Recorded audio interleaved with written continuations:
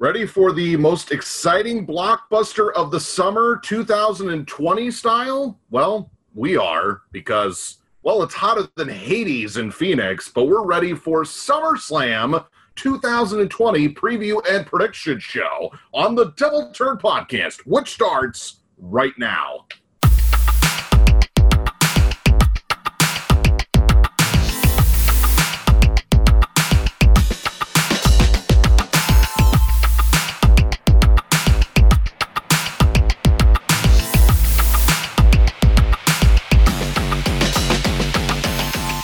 What a year it's been, and we thought WrestleMania was going to be weird, and I don't know if anybody expected things to still be sort of weird almost 6 months later, and yet here we are. SummerSlam was supposed to take – actually, before I put my foot in my mouth, where was SummerSlam supposed to take place this year, Jorge? Boston. There it is. See, I'm so used to that show being in L.A. because it was there for like 10 straight years that I totally forgot because everything else has been canceled, just like everything else. So is it actually is part of it at the Performance Center, or where is this event this year? So this event, okay, so it's all of SummerSlam weekend. So we got NXT TakeOver 30 happening on Saturday as well. Yes. TakeOver 30 is happening at Full Sail. Okay. And SummerSlam is taking place in an empty Amway Center in Orlando. So they have moved officially from the Performance Center. Okay. So that is kind of cool for the WWE in that they get out of their small little bubble and they get to go to Amway Center, which is great for the Amway employees. Now, here's my other confusion, and I apologize that we just jumped right into this show. I was under the impression the NBA playoffs were going on in Orlando. They are, but they're happening in an entirely different building. I want to say that the playoffs are happening in a bubble at like the ESPN studios in Orlando.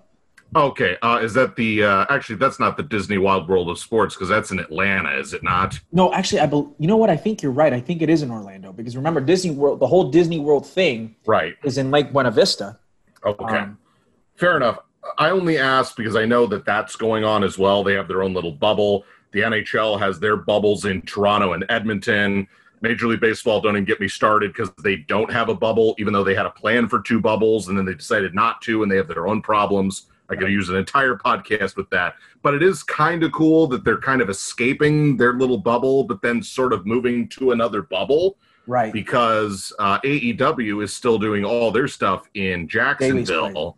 And actually, you had some news that you told me. I know it's not breaking news, but why don't you tell it on this podcast about what AEW might be opening the door, not only for wrestling events, but maybe even for pro sports events going forward. I think this is huge, man.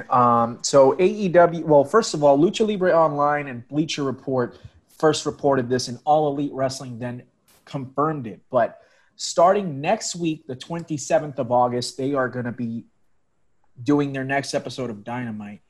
They are allowing fans into Daly's Place for the first time since the COVID-19 breakout in March.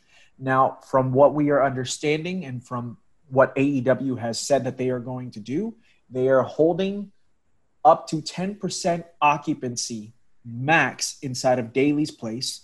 They are doing pockets of 2 seats, 4 seats, and 6 seats. Everybody's got to be wearing a mask. Social distancing restrictions are fully enforced. But they are allowing fans back into Dailies for the first time since March. And I feel like that is at least the start of a potential move in the right direction following this crazy breakout in the last 5.5 years. So the reason why that's big is because I know the NFL has been talking about adding fans to their stadiums in a limited capacity, which if that ends up being the case, that should open the door for some of these other pro sports leagues that are currently doing bubble stuff to end the seasons that were halted, or in Major League Baseball's case, completely derailed because they stopped in the middle of spring training. Yeah. And they're doing a 60 game instead of their normal 162 game season. Right. So for the, 2021 season, or in baseball's case, just the 21 season, I have to believe if we're still going to have some of these ordinances in place, I would think that they're going to at least try some system where they can do something, because, a lot of these teams are going to have to recoup a lot of stuff that they've lost from the loss of revenue. Yeah. Right. Yeah. I mean, obviously the television deals are one thing. I mean, they can still broadcast the games, but just especially a lot of the sports revenues come from people going into their buildings and buying stuff. I mean, they're not going to have that be handled as a loss 2 years in a row, or I should say 2 seasons in a row. I don't mean to get derailed. I just bring that up because that is kind of big news. Hopefully we don't have Hopefully we don't have Tony Khan coming out on their television and, waving off to go to break like he did in that Orange Cassidy Jericho. I don't know if you ever saw that little gap where they were in break, but they weren't in break, but they were on Fight TV, and then they went to break. It was horrible. It was on Botchamania. It was hilarious. That is hilarious. So go ahead. I was just going to say, I think it's really it is a very big deal. I think it's very important. We'll see how it plays out. I hope that it works out well. Because if it works out well for AEW, then WWE is going to do it. WWE has switched up things a little bit. They're doing it differently for SummerSlam, and then going forward, they're premiering it tomorrow night. So they're going to do the virtual fans, like the NBA has been doing. So they set up Amway with all their screens all over the building. We've got a few of our podcast colleagues who went ahead and registered to be virtual fans for tomorrow night. Some got in, some had some technical difficulties where the streaming wasn't happening correctly, but they're trying it out. We're going to see it tomorrow night on SmackDown, and then we should be seeing it on Sunday at SummerSlam. I believe Full Sail at NXT TakeOver 30 is still going to have the NXT peeps behind the plexiglass like we've been seeing for the last 3 months. So that's still staying normal, but for Raw and SmackDown and for SummerSlam, we're going to be seeing the virtual screens. Yes. So I realized that we just kind of jumped in, but there was some stuff I just wanted to get to, and it's kind of a little bit different of a style that I'm trying out here, just to kind of jump right in. Before we get to our SummerSlam preview and prediction show, there was one more piece of news. Again, it's not breaking for this show, which is that Renee Young has officially left WWE. It had actually been rumored that she was thinking about leaving for the better part of 2 years because of some different opportunities that were presented for her. She actually thought about leaving for ESPN for a while. And then, of course, Dean Ambrose, or the former Dean Ambrose, Jon Moxley, went to AEW. And, of course, you're working for the two competing companies. So I doubt Renee Young is going to show up on AEW anytime soon, if at all. This may be just her exit from pro wrestling in general. You never say never in the pro wrestling business. She could be back with WWE. She may go to AEW. Personally, if she really wanted to have a tremendous shot at truly breaking out, she can make a big splash and go to Impact. I know that Josh Matthews' contract is close to being over, I believe. And that would be interesting. I'm not saying that's the first choice for her, but in pro wrestling, there's really only 3 spots right now. Not that you can't go do other stuff, but whatever Renee Young decides to do, and I don't want to spend too long on this because it is a SummerSlam preview and prediction show, but it did happen. Valued member of the WWE staff, easily their best interviewer for quite some time. And then she delved into doing play-by-play and color for a little while on, what was it, primarily Raw? Or did she actually do both? Because I thought she actually did SmackDown too. But I know she was with Michael Cole primarily for a while there. So, I mean, basically what I'll say is this. It is a loss. The WWE is very much of the mindset of you are a cog in the system, and basically everyone is replaceable. But this one stings a little bit harder given the rest of their talent. I mean, if they were to lose Renee Young and Corey Graves on the same day, I'd say they were in real big trouble, just talent-wise. And I'm not saying that Renee Young is easily replaceable. But it is a loss. She will be missed. And I will not do the WWE thing, which is wish her well on her future endeavors. I will simply say that, sometimes a change of scenery is best for both parties. And not saying she didn't leave amicably, because by all reports she did. But sometimes a change is good. So whatever she chooses to do, good for her. She did very well in WWE, not only for the company, but for herself as a career in whatever she chooses to do. I agree with you wholeheartedly. I think you said it best. The good thing is, here's the good thing. She's supposed to be at Summerslam, which is, first of all, fantastic. So that means that we haven't seen the last of her. I believe that from all the reports is she is leaving in the next couple of weeks, which is great. So we should probably see her at least one more time, that's the first thing. Second of all, a few weeks ago, she announced that she is working on her new cookbook, which she's probably going to be doing a ton of marketing and a ton of stuff for that, a ton of publicity, which is great. Congratulations to her. And then third, Ross, I've been seeing a lot of people. They're like, she's going to AEW. She's going to AEW. I'm going to be completely fair. If she were to go to any other wrestling promotion, and I don't want this to come across as mean, I feel like it's a demotion for her. At this point in time, for her to leave WWE, and if she wants to continue in television and stuff like that, she'd be crazy. Now, and of course, it all depends on whether or not they want her, right? That's the first thing. So let me be very clear with that. But if ESPN and Fox, especially Fox Sports, considering that she has what I would believe a fantastic relationship with Fox Sports now, considering that WWE and Fox are collaborating, and she was on FS1 for the last 6 months with Backstage, it would be crazy to me if Fox Sports didn't try and reach out to her to go ahead and bring her in as not as an analyst, but maybe as a host of some show or something like that. Same thing with ESPN, NBC Sports. I think that is where she should be going now. If she went to like AEW or Impact, I would think that's a demotion. If she went to AEW, I'd understand. She wants to go with Mox. Okay, cool. But if she went to Impact, even if she were to take over for Josh Matthews and be their lead play-by-play or be their lead TV person and whatnot, well, that is what she wanted to do, is it not? It is. But that's why I'm saying, like, to me, I feel like the bigger step in the right direction would be if she were to delve in more into mainstream pro sports. So, and again, it depends on whether or not they want her. It depends on that's what she wants, of course. But I wanted to make sure that I got that out there, and I'm going to miss her. I mean, the good thing is they still have Charlie Caruso and Kayla Braxton.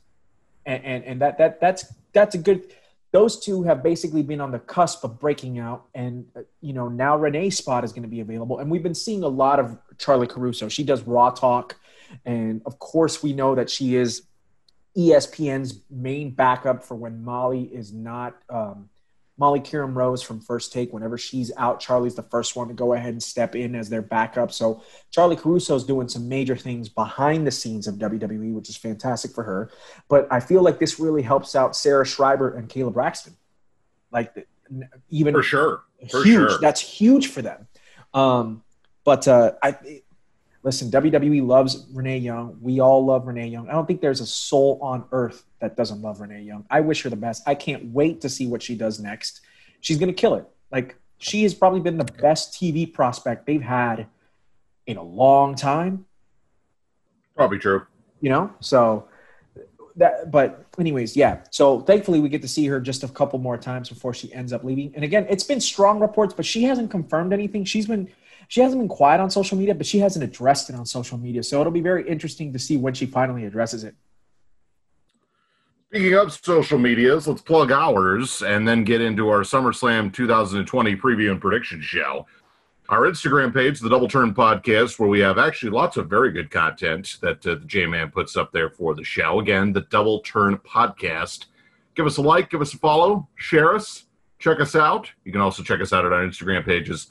Ross the Roboss 85, the one and only J-Man 19, Boss Ross TDT on Twitter. I plan on live tweeting this show, but you never know, because who knows in my crazy life of things what's going to actually happen. I remember the last pay-per-view I couldn't watch live, so I can't really live tweet a show I don't watch live. I'd rather not lie to everybody. That's fair. How's your Saturday night looking? Are you going to try and live tweet NXT TakeOver 30, or are you going to? That is also up in the air. We shall see. My weekends are pretty packed, so we shall see what we can do. But You can also find this fine show, The Double Turn Podcast. Again, The Double Turn. You can find it on Spotify, Apple Podcasts, Google Podcasts, Stitcher, Breaker, Radio Public, Pocket Cast, CastBox, and the Anchor app. Again, The Double Turn Podcast. Give us a like, give us a follow if this is your first episode, or you've listened to every episode.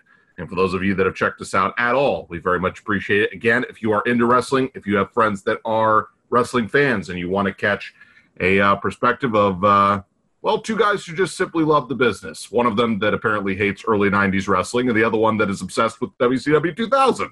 You can check us out on this page, the Double Turn Wrestling Podcast. SummerSlam 2020, Orlando. It's lots of fun. It's got no fans. And normally, or at least in the more recent past, this show has been a definitive number 2 show for this company. I know that other events have been promoted very heavily, but I will say that outside of WrestleMania and the Royal Rumble, this is right there.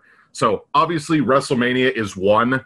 I put SummerSlam and Royal Rumble at 2A and 2B, or tied for second, whatever the case may be. Because those two have been the more promoted events when it comes to SummerSlam. SummerSlam also noted to be in big cities, normally warmer climates, not always. But that being said, it is essentially the summertime version of the Showcase of the Immortals. I realize it is the blockbuster party of the summer, whatever, and WrestleMania is Showcase of the Immortals. It is WrestleMania in the summertime. It was not always treated that way. However, I'm glad it's back because it signifies that at least the WWE calendar is like at its halfway point. So it's almost like, hey, we've made it halfway through the year. You've gotten through WrestleMania season, and this is our stretch into the wintertime, and then we get into the Rumble, and then we're right back into WrestleMania season.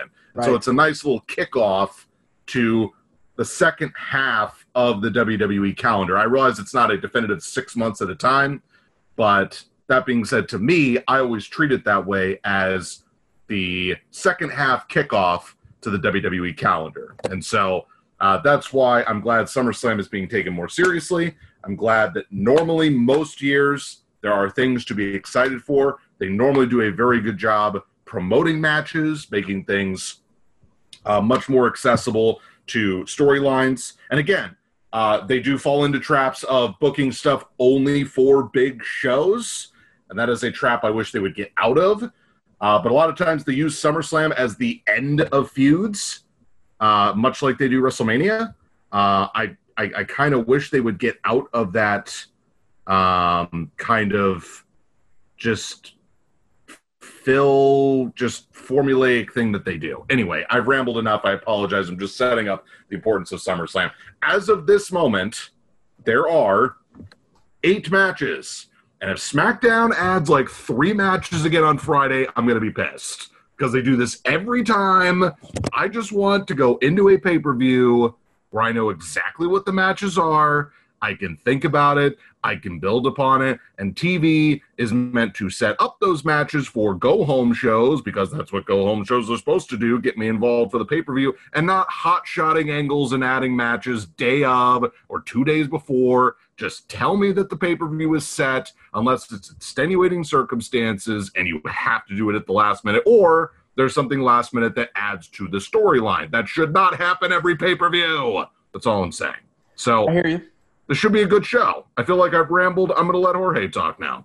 Yeah, man. No, it's all good, brother. You're chilling as always. I'm just chilling over here eating my dinner. Got some Peter Pepper Pizza tonight. I wish Peter Pepper Pizza were sponsoring this episode, because I've had Peter Pepper Pizza the last 4 Thursday nights that we've been recording these shows. That being said, you know what the sad thing about all of this, Ross, which we haven't addressed? Obviously we were supposed to have the Hall of Fame ceremony during WrestleMania weekend. And then because of COVID-19, they were like, we're going to do the Hall of Fame ceremony for SummerSlam weekend. And because we're still in the middle of the pandemic, we don't have a Hall of Fame ceremony yet. And It's really sad. I was just – because I remember they had announced it for this. It was supposed to be JBL, British Bulldog, Jushin Thunder Liger, Batista, and the NWO and the Bella Twins. We're still not going to see it, and it really gets me sad. That being said, I'm stoked for this pay-per-view. I agree. You mentioned something that made me laugh a little bit, but you are correct. SummerSlam, they typically do in a warm climate type of city. Although the last few years, SummerSlam was in Brooklyn. But the good thing about New York City in the summer is it's like 90 degrees and stupidly humid, which you were absolutely accurate. And they did it in LA for like 5 straight years. And not trying to piggyback off of what you were saying, I was saying typically it is in either warmer climates or big cities. Yes. So like they do it in New York or Brooklyn or Boston or Chicago, even though those are not warm climates. Yeah. You're absolutely right when it comes to, which by the way, I've never lived in that part of the country. So for those of you that live there or enjoy that time of year on a yearly basis, I have no idea what you go through. And for those of you that have no idea what's going on in Phoenix, I believe we've had excessive heat warnings for the past like 3 years. I mean, legitimately, we've been in the middle of an excessive heat warning for at least the past 10 days. Like, I think today was the quote-unquote coolest day of the week. Today was 110. And then, Ross, did it rain at your house on Monday night? Because it poured over at mine. If it did, I was asleep. All I can tell you is I was awake for my job and left for work at 3:45 this morning. It was 97 degrees outside. Exactly my point. It's so hotter ridiculous. than Hades. It really is. Like, I have to wait a specific time to finally put my dogs outside so they can go ahead and stretch their legs. Because it's 6:49 and it's still 108 outside. That being said, we've got an 8-match card to go through. There's several matches that I would definitely say that Ross and I are hella pumped up for. There are some matches that I wouldn't say are questionable. They're not questionable, but it'll be very interesting to see how they play out. I don't see one match on this card where I'm like, I don't really care for that match. And I could say, it'll be very interesting, but there's not something I am wholeheartedly hating. So here's the breakdown. Actually, I'll tell you what, Rossi Poo, what do you want to go first, man? Well, even though we do not agree on the fact that all 8 matches are at least intriguing, which is fine, we'll get to it one by one. I think we should just get the tag match out of the way first. I agree. Simply, and by the way, not because of any of the performers. Not that I've turned the corner on the Street Profits by any means. I just feel like there's a little more intrigue in most of the other matches, and WWE never takes the tag team title seriously anymore because they let 90% of their great talent just walk out the door for no reason. I agree. So I know 90% is an exaggeration, but it's I hate not, it though. because I love tag team wrestling. And by the way, as a short preview, we are going to do a TDT's Classic series in the very near future in which we are going over some of the greatest tag team matches of all time. I'm so geeked for that episode. That's our 2-year anniversary episode. Because any of you that know anything about me and how I am as a wrestling fan, I love tag team wrestling. I wish companies took it more seriously, because it's awesome when it's done right. So we have the Street Profits, that being Angelo Dawkins and Montez Ford, defending their Raw tag team titles against Andrade and Angel Garza. Now, I believe I finally got to see something this week that I had really been looking forward to. Okay. And I say that with a straight face. Now, if it was not this week, I apologize. It might have been last week, but I do remember watching it. There was a Montez Ford Andrade singles match, was it not? Was that this week or last week? I think it was this week. So it was this past week on Raw. Yeah. Okay. Again, my weeks blend together, but I remember seeing it. That's why I mention it. I had said from the beginning, I think Montez Ford has the potential to be a single star. I wanted to see him wrestle not just a singles match, but against a really good singles wrestler. And I wanted to see what he would do, because especially since he's playing the babyface role, I wanted to see him go up against somebody that is the antithesis of him, which would be a ground and pound heel like Andrade is. I know that's oversimplifying Andrade, but the point is, when you think of Montez Ford, you think of him flying off the top rope, being super athletic, and just getting his matches over due to the fact that that's his style. Right. Whereas Andrade, even though he can also fly if he wants to, he's much more of a I'm going to beat you into submission and then put in my, hammerlock DDT and just beat you. Exactly. And the good thing about Montez Ford is, and I mean this with all respect in the world, Montez Ford has probably the best frog splash we've seen since Eddie Guerrero. That is probably fair. I know he definitely gets the height. Yeah. And I know that there's a lot of people who love the 5-star frog splash from RVD. Yes. But, Montez Ford has some hops. He's got some pogo sticks for legs, man. True story. So there are 2 other people in this match. All I wanted to say was I was satisfied, at least in the short term, of seeing Montez Ford in a singles match. I'm not saying it's anything like spectacular that you need to go out of your way to watch, but I am saying that more of that in the future. And I realize it's putting Angelo Dawkins in a bad spot because I don't think he has the same future as Montez Ford. At the same time, this is a tag team match. I have always loved Angel Garza from his time in Mexico, from his time with Impact Wrestling. And 205 Live? From 205 Live, from everything. Guy's super talented. I'm going to be very honest with you.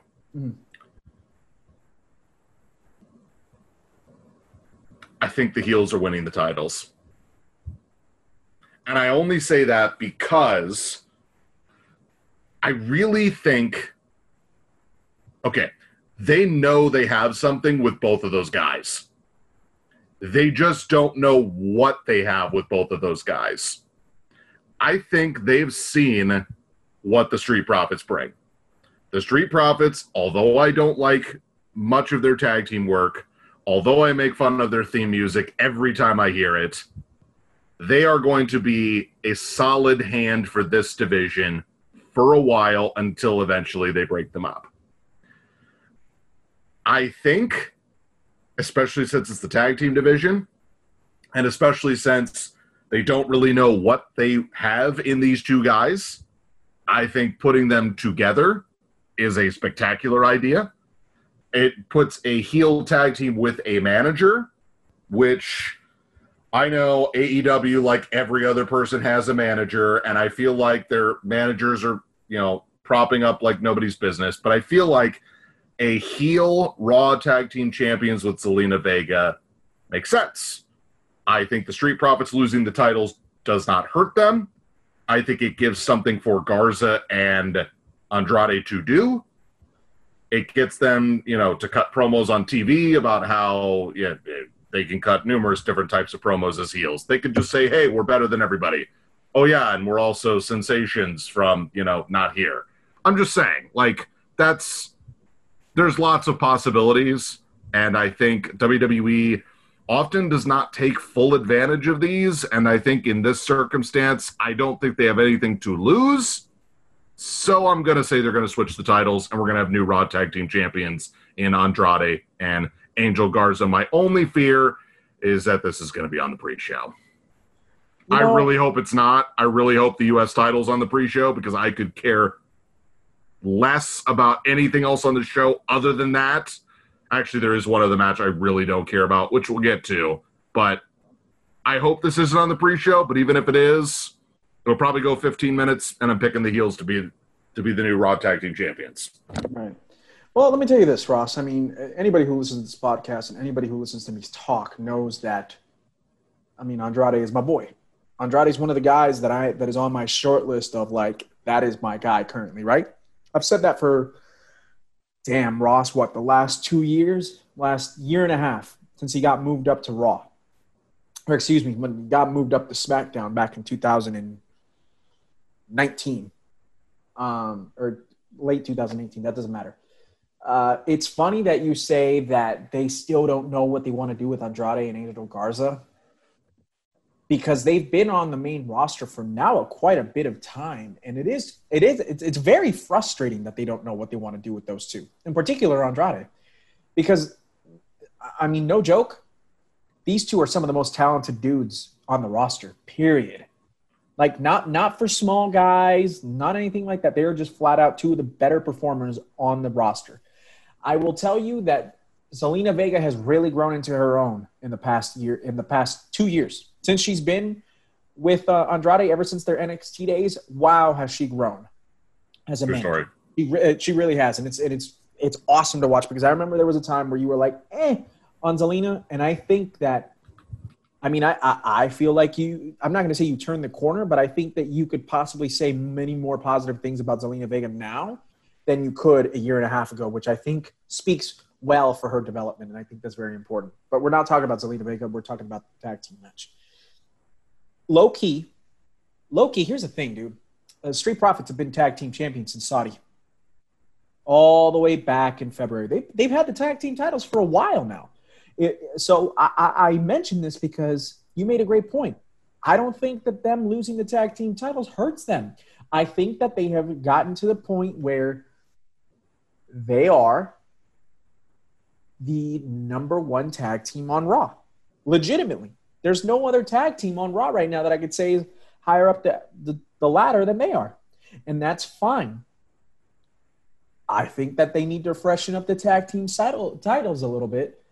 And with Andrade and Angel Garza, two incredibly talented dudes with somebody who has finally grown into her own on promos and has proven she's not a bad manager whatsoever, what the heck? Why not? Why not take two Andrade is one of the best submission specialists in the world today, and Angel Garza is one of the best cruiserweights on the planet. What do you have to lose? Nothing. I'm picking Angel Garza and Andrade to win the titles as well, and I like that move. I think it's a healthy move for the division. Given the circumstance that we saw genuinely good chemistry between Ford and Andrade, and I'd be very shocked to see bad chemistry between Ford and Garza. I think we should be in for a treat. And given the size of Andrade and Garza, I could see them absolutely selling like hell for Angelo Dawkins. I don't think that this is going to be a bad match by any stretch of the imagination. I'm not saying it's going to be a barn burner, but I wouldn't be surprised if it was a much better match than anybody's ever going to give it credit for. So I say keep your eyes on that match. Keep your eyes peeled on it. And I'm going with you, man. I'm going Andrade and Angel Garza as well. All right. I'm going to need some clarification on this because I think I am not the only one that is confused about what on God's green earth is going on with the United States title, other than the fact that they got a new belt design and it still looks better than the TNT title that AEW has, even though the AEW finally decided to finish that belt. It's a whole nother conversation I don't need to get into. So, it was a pay-per-view or two ago that MVP was supposed to wrestle Apollo Crews for the United States title. MVP won by forfeit and gave himself the title, but then WWE never officially said MVP won the title because Apollo Crews forfeited the match because he didn't show up. So there were a lot of rumors around that maybe Apollo Crews was turning heel, that maybe he was just, giving up the match, not finger poke of doom WCW style, but basically like, hey, I'm just going to give it to my boss and turning heel, like that sort of thing. So Apollo Crews is still the champion. He won the title from Andrade on an episode of Raw in May of this past year. I know our concept of time is all over the place. That seems like 2 decades ago. That's how slow and fast time has gone in these last 6 months. So Apollo Crews is still the champion. So just to clarify, so what happened was, I think like 2 weeks ago, Andrade. You mentioned Andrade and it was stuck in my brain. So Crews and MVP had a U.S. title match on Raw just a couple weeks ago. Crews won that match and officially became the United States champion. So they officially crowned him once again U.S. champion. So this is, I guess you could say, the rubber match or the rematch from 3 weeks ago, because MVP still wants the U.S. title back. So as of right now, officially, Apollo Crews is the United States champion. Okay. So None of that changed. None of that changed, yeah. And that was all MVP being a heel and saying he was the champion, but nothing ever officially happened. That is correct. So, Shelton Benjamin, I guess, didn't technically turn heel because he's kind of like not been on TV that much. But he's hanging out in this situation. Bobby Lashley is also involved in this situation. What's their group called again? The Hurt Business. The Hurt Business. That is a good name. Let me tell you, I am a big fan of that name. And what's the name of that group with the guys in all black outfits called? Retribution. Retribution? Okay. Yeah. There's another name I keep hearing them being called that I will not say on this podcast, which I find even more hilarious. Yes, for those of you that are catching the joke, you know exactly what I'm talking about because, that's kind of who they look like. Just saying. Popular culture, everybody. That being said, it is Apollo Crews, an MVP for the United States Championship. And Bobby Lashley and Shelton Benjamin are barred from ringside. I could care less because I thought this payoff was happening at the last show that they were going to do this at. So maybe they're just going to do it at this show. Yeah. And I don't really care. So I'm just going to say somehow shenanigans happened, MVP wins. You know, I was really looking forward to this, and more because of the storyline. Because you and I have been we've had back and forths on the podcast about the Hurt Business, how much we're enjoying MVP leading Shelton Benjamin and Bobby Lashley in particular, that they look like they could be a force to be reckoned with in the next few months and whatnot. And I think there was a bit of a momentum, and I feel like it's slowed down a little bit. Mm-hmm. However, from seeing what I've been seeing on Raw, it looks like – so it's very interesting that they barred Bobby Lashley and Shelton Benjamin because, man, oh, man, there's a couple of other dudes that MVP has been talking to on TV that looks like he could have them join the Hurt Business and it can make this group really explode. I know that there's been conversations between himself and Cedric Alexander. And I know that there's been conversations between MVP and Apollo Crews and him wanting to recruit Apollo Crews into the Hurt Business.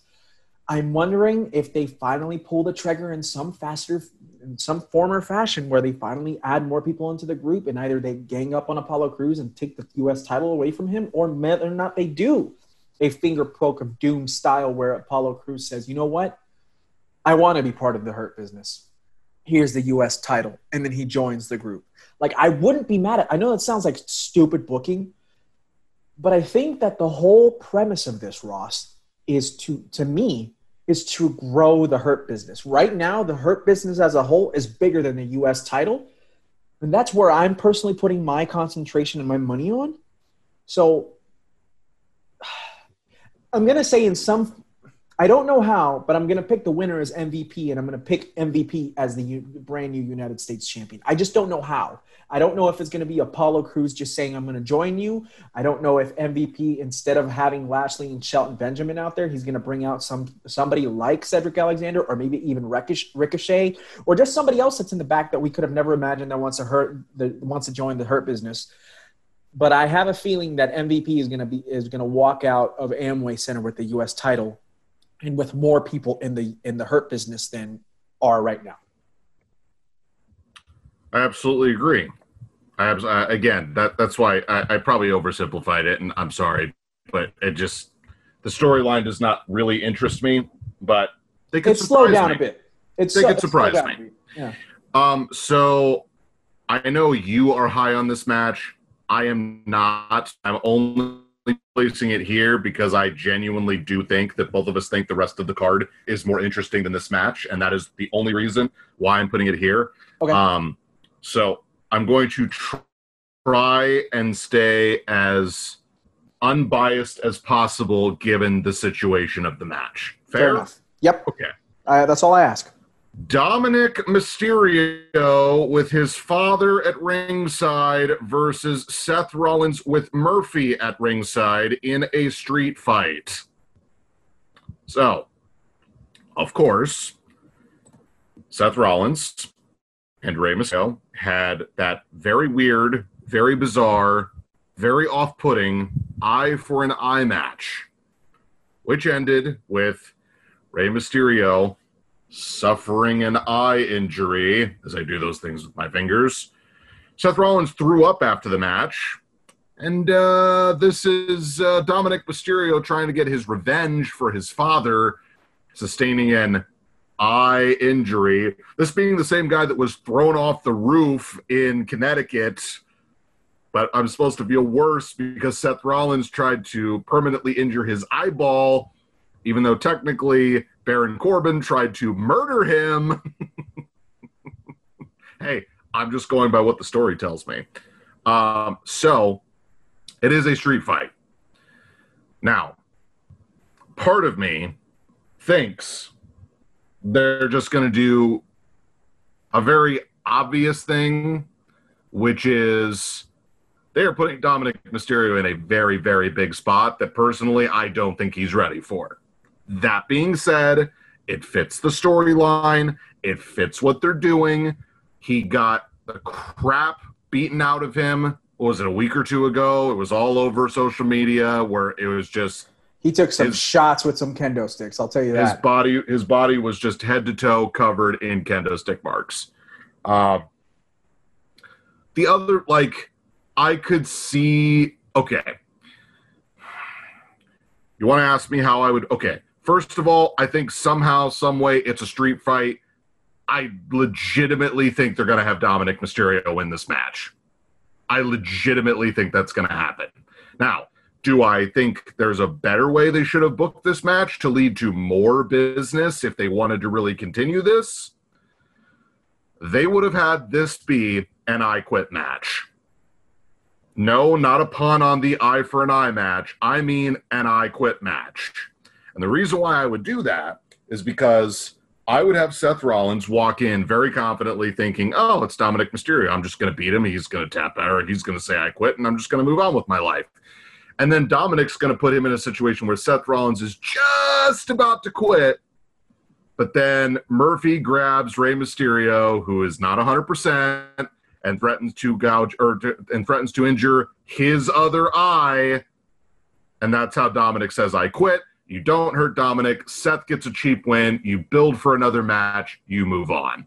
That's how I would build it. In this case, since it's a street fight and you basically beat the hell out of the kid, there's no way he's going to take another beating and lose this match. I realize it's Seth Rollins. I realize it's one of your 7 main eventers you have in your entire company, but you're obviously proving that this is the direction you want to go. Now, I understand that there are rumors that Dominic Mysterio already has the gear made, already has it ready to go, and he's going to wrestle as Prince Mysterio. So it would be a way for Seth Rollins to get a very big win over him. Big win. I'm doing that with my fingers again. And then Dominic's just off TV for a while. And then he comes back as Prince Mysterio. And then you set up something for like the Royal Rumble, or you tease it at Survivor Series. I don't know if it's a WrestleMania kind of thing, because I think you could do something else with Seth Rollins, but that's beside the point. If this is your plan, there are 2 sides to this coin.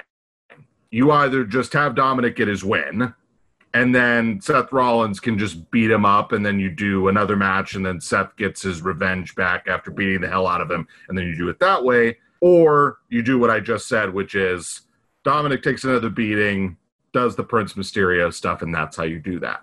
Me, I'm just going on a limb. The way I see this story, somehow, some way, I'm going to say Dominic gets help from somebody else. Not named Rey Mysterio. I don't know. Somebody.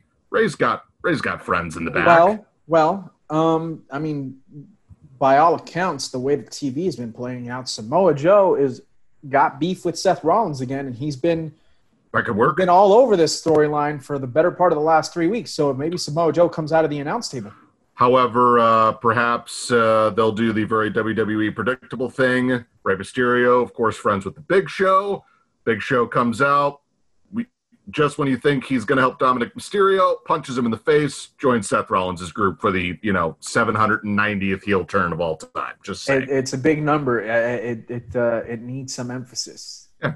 So, you know what? I'm just going on a limb because, quite frankly, I don't really care about this match. Doesn't really suit me. Not really my cup of tea. Plus, we're not counting wins and losses because I gave up 6 months ago. Dominic's winning. Don't care. I'm moving on with my life. Talk about this all you want because I know you're excited about it. That was the most unbiased opinion I could give. That's fine. You did a good job, and I salute you, my friend. Here you are. There's a salute right there. But I'll tell you this right now, man.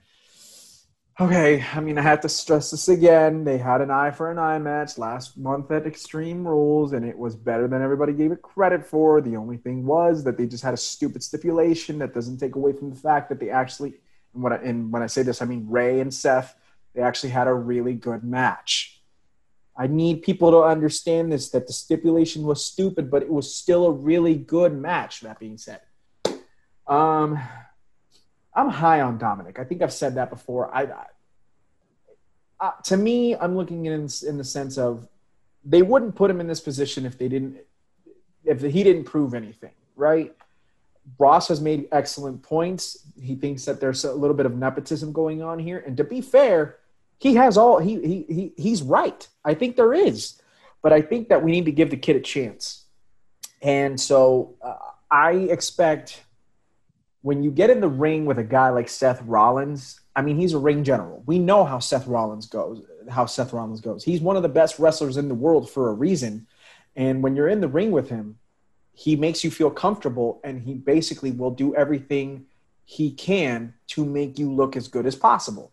And I expect no less in this match between himself and Dominic. However, Ross, I have to disagree with you, my friend. I don't see any way in hell Dominic beating Seth Rollins in this match. I understand the revenge factor. I understand them wanting to go ahead and put over Dominic because of revenge for what happened to Ray last month. But this is Seth Rollins, man. This is Seth Rollins. You don't come in your very first match in the history of life and then beat the guy who beat Brock Lesnar twice in one calendar year. That doesn't happen. That if they did that, Ross, I swear to you, okay, hold on. Here's the funny thing. In the last 3 weeks, I've done nothing but defend Dominic Mysterio. But Ross, I'll tell you on this podcast right now, Dominic Mysterio goes over on Seth Rollins, I'm boycotting WWE for a month. It would be the dumbest crap they've pulled in the last 3 years. Like, I would be shocked if they put over Dominic on Rollins. I would boycott. I mean, I'll be on the show. I'll produce the show. I'll talk. No, I won't talk. I'll just be on the show making sure to hit the record button and introduce myself and then stay silent for the next hour and a half for the next 4 weeks. Anything having to do with like preview shows. I'd be done with it. No, I'm picking Rollins, man. I am picking Rollins. You should go bold. If Dominic wins, you're just off the podcast for a month. Okay, what about TDT's Classic Series? What are you going to tell me? Oh, I can do it without you, Jorge. Hey, you said total boycott. That's Ross's way of wanting me to get off the podcast so he could do it for a month. Dick. No, I'm just saying put some conviction behind your prediction here. I mean, you've already beaten me. You might as well threaten to be thrown off the podcast for a month. Listen, man. I just don't see Dominic beating Rollins. They'd be out of their minds if they were to go ahead and put over Mysterio over Rollins. They really would. Hey, you know what? Dumber things. Did they have Curtis Axel beat Triple H in the singles match, or did he win by a count out? He won via count out. Okay. But, okay, hold on for 1 second, though. At least Curtis Axel had been wrestling for, the last 10 years. By the way, he was part of the Curtis Axel, another form of nepism, There you go. But at least that wasn't his first ever match in his life. And not to mention that was also an old-ass version of Triple H. Well, your boy Triple H was winning Royal Rumbles and world titles not that long ago, so don't even give me that. Don't even get me started on that. Oh, my gosh. No, Rollins wins. I swear, dude. No, I'll lose my mind. look, 99% of me agrees with you. Yeah. But it's WWE, and they're prone to do dumb stuff like that. That's why I'm picking it. Plus, I have nothing on the line, so who cares? Well, neither do I. But I mean, they just here's the thing. You know who this makes look really bad? It doesn't even make Rollins look bad, dude. It makes Brock Lesnar look bad. It makes Samoa Joe look bad. It makes anybody who's ever lost to Rollins in a big fashion look like a total idiot if you have Dominic go over on him. I would have told you Rollins beating him twice in a row after nobody had even come close to beating Brock Lesnar was a slap in the face of all those people, but sure. Well, I mean, I'll give you this. Remember, at least the WrestleMania match, the WrestleMania 35 match that opened up the show, at least it was Rollins had to low blow him like 5 times in order to even get him down for 3. And not to mention, he hit 3 consecutive curb stomps because Brock wouldn't stay down. Yeah, by the way, also it was a huge slap in the face to Roman Reigns, who they wouldn't even have a clean win over Brock Lesnar. So, until SummerSlam. You're absolutely correct on that. I 100% agree with you on that. So, yes. Anyway. Yeah, so basically, if they want to disrespect Roman Reigns, they'll have Dominic go over on Rollins. Hey, I don't know what to tell you. It's WWE. I'm going Rollins, man. So you're picking Rollins, and I'm just picking Dominic. So, yeah. Okay. I think I want to make this easy. I know you're going to hate me for this because I know you're really hyped for this, but it just makes more sense in the flow of what we're doing. Yeah, no, Mandy and Sonya needs to be talked about right now. Yes, Mandy and Sonya in a hair versus hair match. And yes, it's not a typical hair versus hair match because, well, quite frankly, one of them has already gotten their hair partially cut. That being Mandy Rose, because Sonya Deville attacked her backstage, and Mandy already got part of her haircut, which obviously was part of the plan to kind of give her a different look, I guess. I think she looks fine. And so here's what I will say.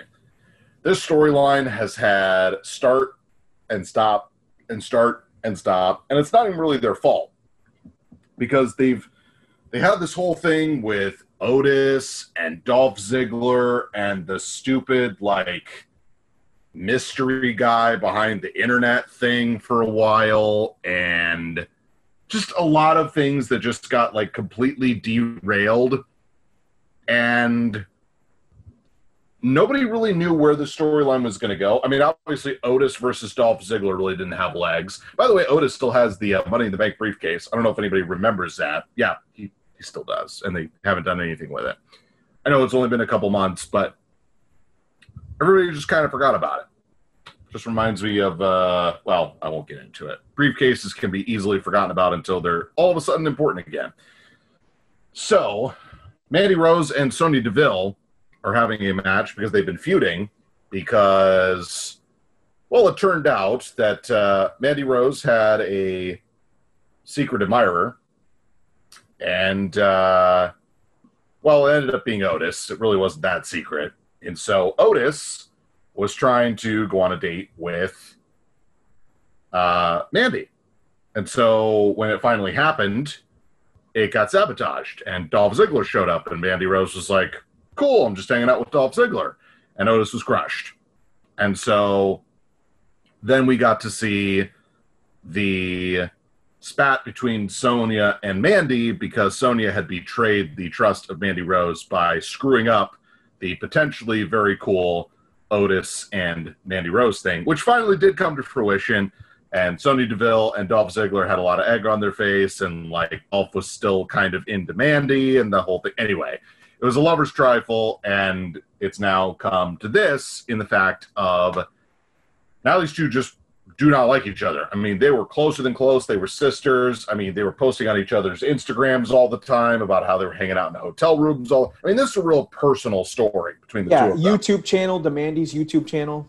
Yes.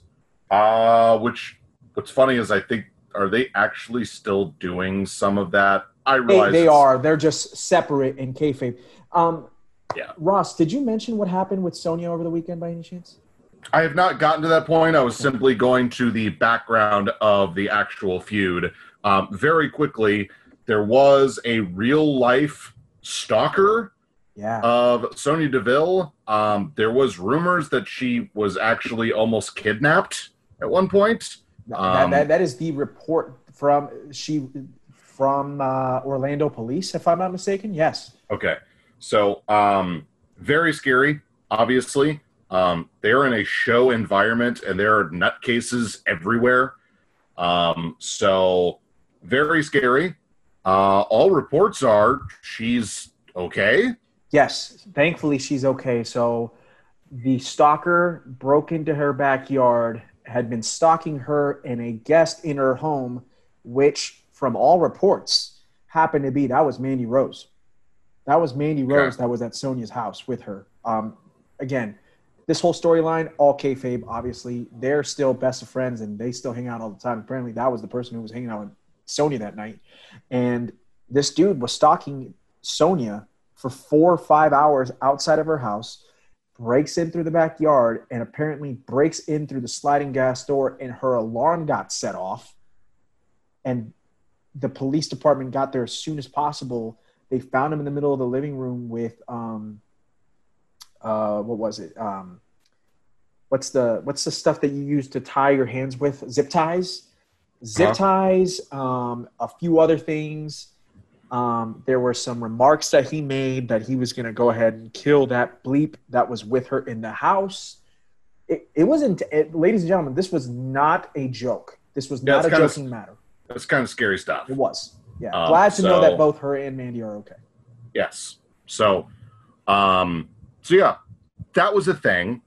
Back to the kayfabe world of this feud. Again, these two do not like each other because their trust was broken. And they both kind of have a point. It's very funny how the heels have their points, and some of them are actually very logical in some storylines. But a lot of times it's just like, oh, well, like, you didn't talk to me over lunch for a week. Like, now I just hate you. I'm going to say mean things about you. Like, we're in high school again. Which, I mean, I get it. Like, at the root of a lot of WWE feuds, it's, hey, I don't like you. Let's fight. Or, oh, yeah, you have a title and I want it. Like, I get it. So I will be very interested to see how far they go. Because, I mean, there have been some really bad hair versus hair matches, and there have actually been some pretty decent storyline hair versus hair matches. The two that stick out to me, and I realize it was technically not a hair for hair match, but it ended up being a stipulation. Obviously, Vince McMahon and Donald Trump with Lashley and Umaga. That was a big stipulation on a big stage with a show that did lots of buys. That one was done very well. Vince McMahon got his hair shaved. It led to him being the ECW champion. Stone Cold Steve Austin was the guest referee for that match. He was. He helped shave Vince McMahon's head.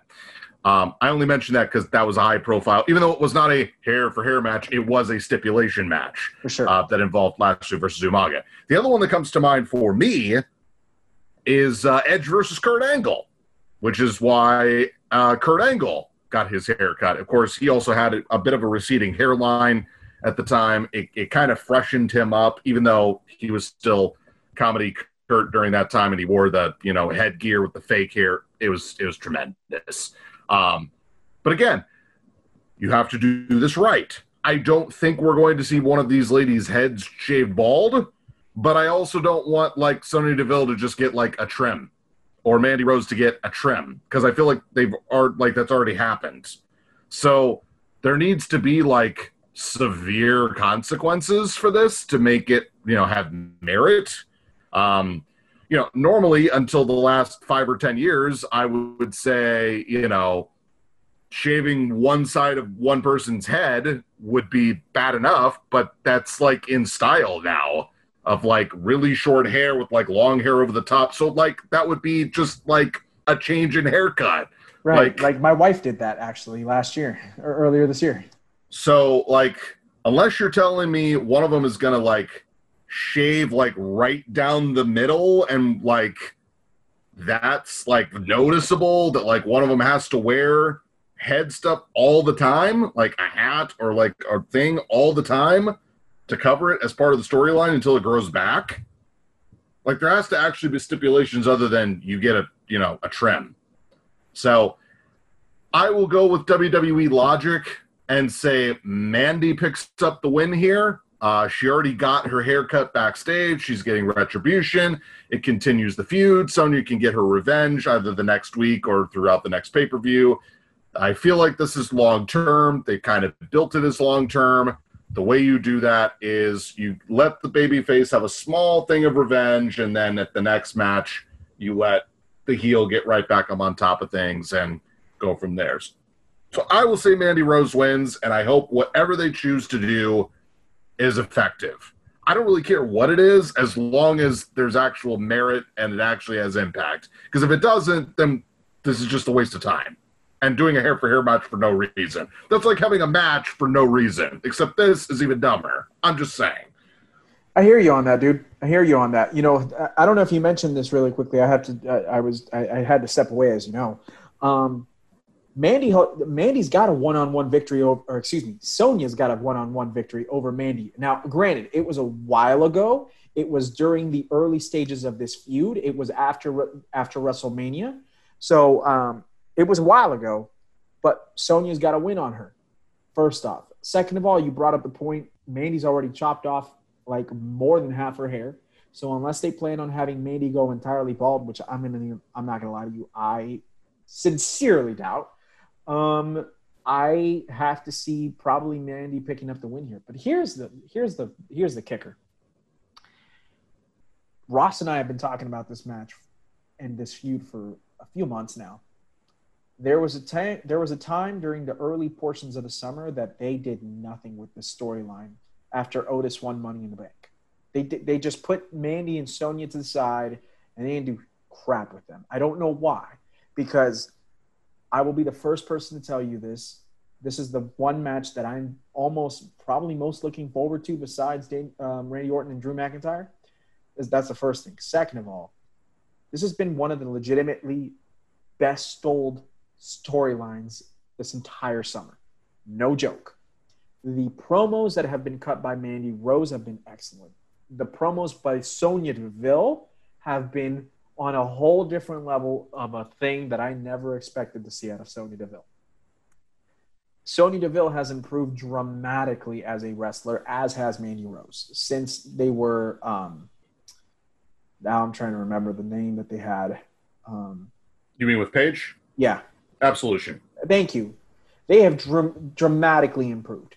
Ross knows how big of a fan I was of their performance at last year's Elimination Chamber Tag Team title match. Fire and Desire. Fire and Desire, they killed it. I picked my Fire and Desire to be the final two with Sasha and Bayley because I was that high up on them. These two women, for all intents and purposes, have dramatically improved in every single facet of professional wrestling. And I expect that if they are giving time on Sunday, they will put on a very, very, very strong match. I'm picking Mandy Rose with the win because it evens it up. And not only that, Ross, I'll tell you, I have a feeling that this is one of the feuds that they're really putting their money on for Payback in 1 week. I think this is going to be one of the main feuds that's going to be highlighted besides, because for those of you who don't know, Payback is being held 1 week from Sunday, and one of the matches already is the women's tag team titles defended by Bayley and Sasha Banks against whoever wins on Monday night, whoever ends up being the number one contender. So I have a feeling that Mandy and Sonya is also going to be highlighted on 1 week from Sunday. So be on the lookout for that. I'm picking Mandy Rose for the victory. If they give this 10 minutes plus, I think we're in for a much stronger match than we could have ever imagined. Again, it doesn't have to be long. It doesn't have to be special. It just needs to actually have merit. Otherwise, again, you're just wasting everybody's time. That's all. That's all I ask. Yeah, I hear that. Because of how highly I'm viewing these two over the last few months, I have a feeling that they're going to give us something better than just needs merit. That's just me. All right, now I realize this is kind of cheating, but I feel like Jorge and I kind of decided to kind of do both women's title matches together. So would you like to do the women's title matches or the Universal title next? I'll be honest with you, as crazy as it might sound, but it's really not that crazy. I think that Braun Strowman and Bray Wyatt is on a lower platform than Asuka, Sasha, and Bayley. So I say we talk Bray and Braun right now. Okay, Braun Strowman, the Strowman Express, one of the worst shirts of all time, is defending his Universal Championship, not against Bray Wyatt, not against The Fiend, but The Fiend Bray Wyatt. I only mentioned that. I only mentioned that because he has wrestled as Bray Wyatt. He has wrestled as The Fiend. Has he wrestled as The Fiend Bray Wyatt? I know. Yeah. It's stupid. I have to bring it up all the time because he's booked to have alter egos. He's booked as two different characters.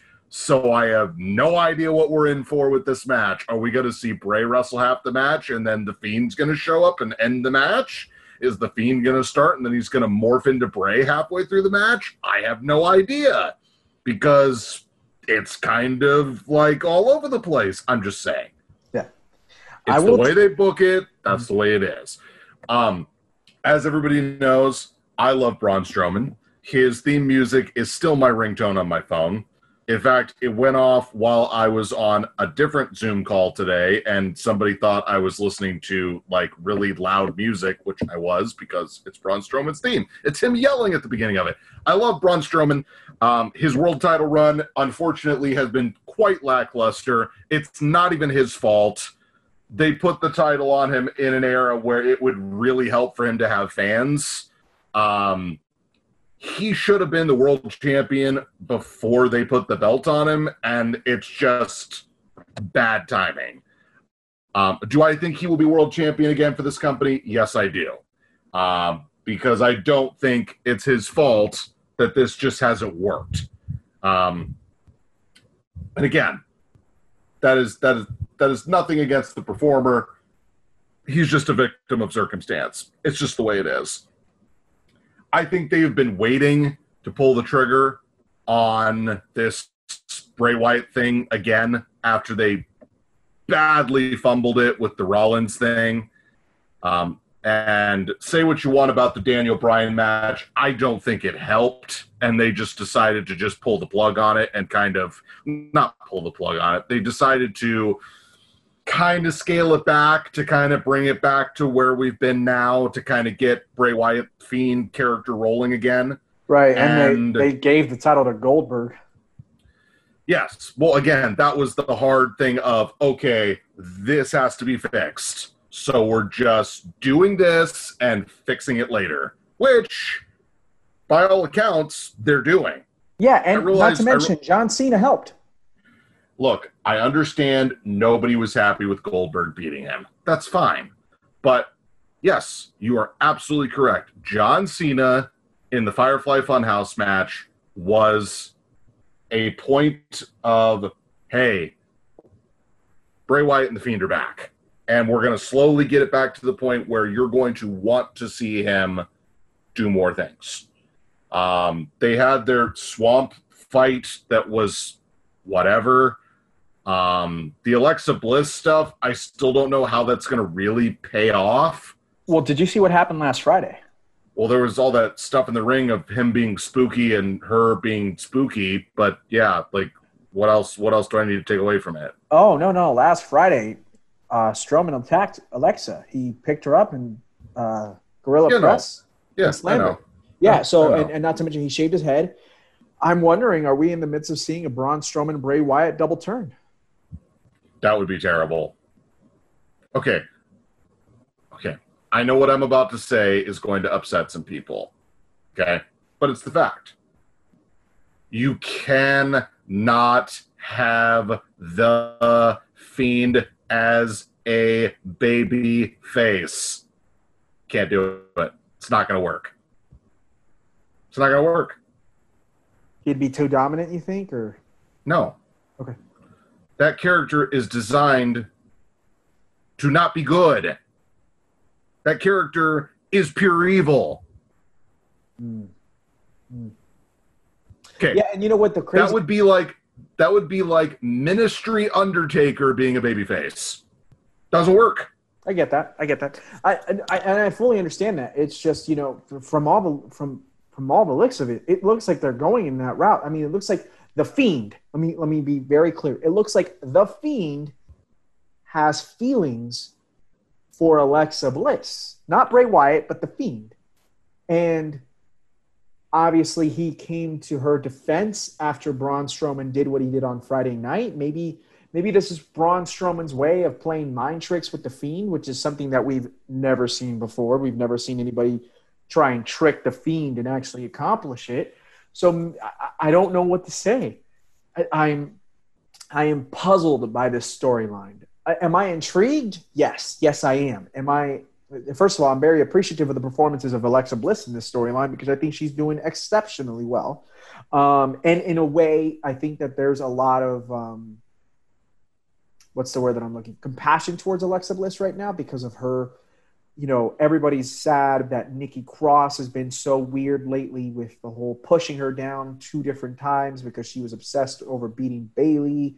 And then now Strowman has attacked her, but then the Fiend is feeling compassionate towards her. Like, this is, it's been very interesting. It's been very intriguing. I'll be honest with you. I knew that at some point Braun was going to have to drop the title. I think that the whole purpose of this has been to get big man Bray back on the title. I'll give you my pick right now, if you don't mind, Ross. I think that they're going to have Bray Wyatt regain the Universal Championship this upcoming Sunday. I agree. But again, I'm telling you now, if your plan is to turn evil Fiend babyface, that's a mistake. I understand that. Look, I'm sorry. As a wrestling fan, I'm never going to buy into the creepy Fiend monster having emotion like that. Never going to buy into it. That's fair. So this is what I think will happen then. I have a feeling that the Fiend will snap out of whatever likeness he has towards Alexa and then realize he's the Fiend. He's going to try and attack Alexa, and then Braun's going to be like, crap, my mind games that I was trying to play with the Fiend did not work, and he will try and save Alexa, and it will backfire on him because the Fiend will attack him and beat him. And I'm calling it right now, and I don't know if it's really that big of a call, and I'm willing to admit that myself, but I could see Alexa turning heel and joining the Fiend and actually be the real Sister Abigail this upcoming Sunday. What do you think? I think that's a prediction that I'm willing to make as well. I think, yes, that is viable. Mm-hmm. Unfortunately, because of who we are as wrestling fans, I don't think it's going to get the reaction people are going to want from it because I think everybody expects it. Yeah, I know. That's been the problem, is the fact that I like it. I like the idea. But I would have liked for it to happen a bit more organically. And I think that they got a little bit too ahead of the curve. And I think they've gotten a little bit too cute with not the reactions, but with the things between Alexa Bliss and the Fiend over the last 2 weeks. I think they've gotten a little bit too cute for it, and so now people see it coming. So I'd actually be more surprised if Alexa did not join Bray Wyatt than if she did, which I feel is counterintuitive.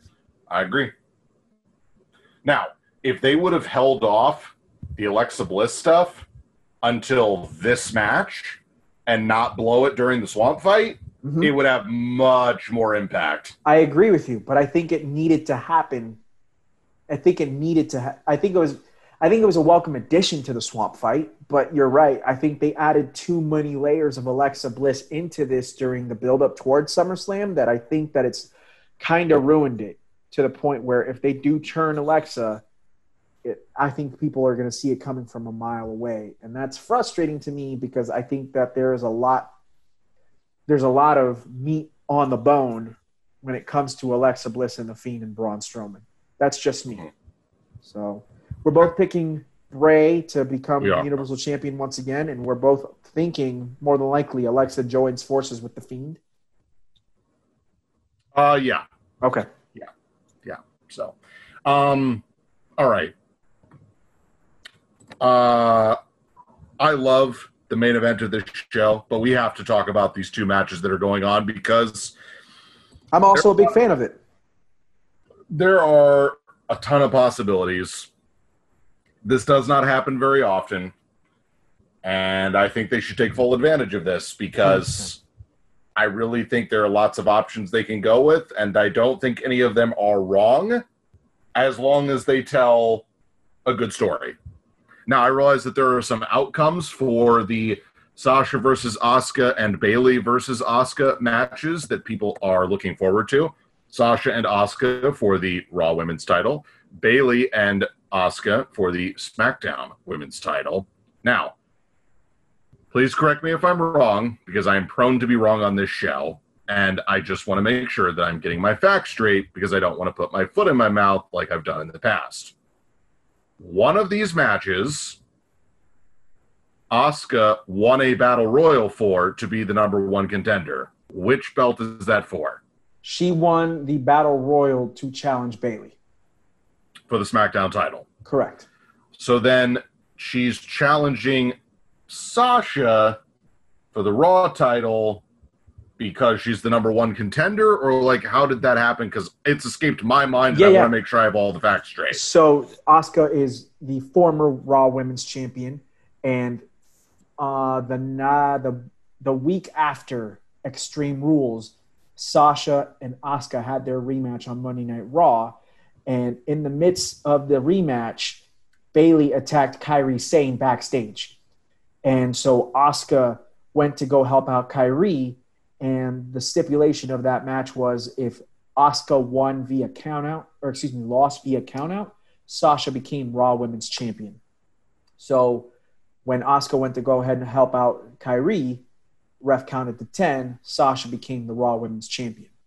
So because of that quote-unquote screw-over, Stephanie McMahon made the call of making Asuka the number one contender and giving her rematch against Sasha at SummerSlam.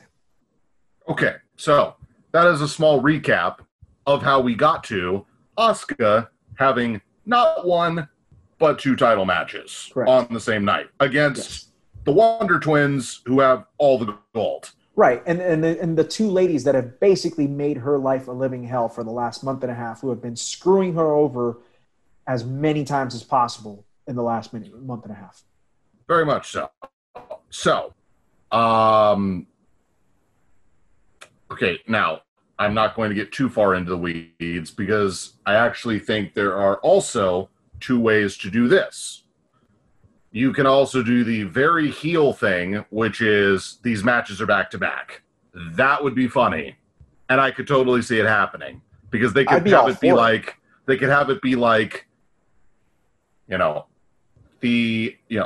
Bayley wants to have the match, over with, so, like, she tries to, like, screw her way out of it and get a DQ, and then, oh, yeah, Sasha's out here. Let's just have that match right now. Why not? Or some type of combination of it. Again, I don't want to get too far into the weeds. Or they do it.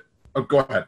I was just going to say, when Becky was Raw and SmackDown Women's Champion last year, when she had her matches against Charlotte and Lacey at Money in the Bank, they did do them back-to-back. Okay. Yeah. So, or they could do it in the probably more practical way, which is one of these is going to open the show and one of these will be in the semi-main. They could do that too. Or something like that. Now, again, this is me slightly digging into the weeds because I like this plan. Okay? So they're heels, right? Is the authority figure on Raw a babyface? I know there's really not one, but is there one? I mean, it seemed like Stephanie McMahon was acting like a babyface in favor of Asuka. So, yes. So, in theory, if let's say they go the route of Bayley and Sasha screw the way out of, they both get DQ wins, or they both screw over Asuka and they both retain their belts. Okay. Well, the best thing possible would be, hopefully at a pay-per-view, but probably at a Raw or a SmackDown, you have them defend all the belts in one night. That way they're wrestling 3 times. But that would be a very heel on babyface move to have the babyface work 3 times. So I get that doesn't work, but they're heels and everybody hates them. So who cares if they work 3 times, right? So I guess that kind of works, but it's just an idea. So you have Asuka, who is awesome. I am glad that they've sort of fixed her. Unfortunately, I think it's going to come at the cost of Kairi Sane's WWE career, which sucks. But Kairi Sane, if she comes back or if she doesn't come back, whatever she chooses to do, she was a really cool competitor, still had an awesome elbow drop. If she chooses to go back to wrestling, she will fit in very well wherever she decides to go. It seems that they want to have Kairi stay with the company. It looks like she's going to be the ambassador for whatever NXT decides to do in Japan, which I think is amazingly cool. I hope that comes to fruition. So, sorry, had to take care of that. Good, so, is there a match that you are more intrigued for, or do you put these two at the same level because of the storyline and the competitors and the possible shenanigans that could go on in both matches? Listen, I think most people would say, because of what we've seen between Sasha and Asuka the last month and a half, I think more people will go ahead and probably say they're inclined that they want to see Asuka and Sasha one more time. However, I think that this whole storyline is so intriguing in and of itself, of not only Asuka trying to take down the 2 top women in the world really right now that nobody's been able to touch, but of course you add in the potential egos of Bayley and Sasha, that it forces me to look at it as, I'm excited for this entire conglomerate. Like, if I was booking it, Ross, I would say give this whole entire situation 45 minutes. That's me. Mm-hmm. You know, I say go do it that way because I don't think you can go wrong. So the way I would book it is have this be closer towards the end of the show and all of it is together. Mm-hmm. And I think more people currently love to hate Bayley than they love to hate Sasha, even though there's a lot that love to hate Sasha right now, which is, again, the whole point. This is what I have loved about this entire storyline. Sasha and Bayley have been having the time of their lives playing the biggest heels in the women's division in any wrestling promotion right now.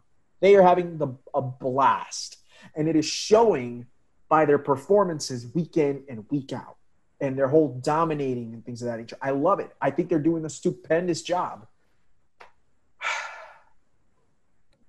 If I'm a betting man, I would say have Sasha lose her title back to Asuka and have Bayley retain. Because if the whole end game, as we've been talking about, because there's an end game to it and it does not involve Asuka. The end game involves Sasha Banks and Bayley. If there's an end game to this, Sasha Banks is the babyface. So Bayley needs to be the one that basically Bayley has to be the one that's not willing to sacrifice enough to help out Sasha over the fact Sasha not wanting to help out Bayley. You feel me? I do. Yeah. So I'm saying I would not be surprised in any way, shape, or form Asuka regains the Raw Women's title with help. I have a feeling Shayna Baszler is going to be somewhere in the building wanting to go ahead and just sink her teeth into Sasha and into Bayley, because we've already kind of seen that played out. Even though she's in the midst of a storyline with Nia Jax, I have a feeling Shayna might be willing to come out and kind of even up the odds. 1.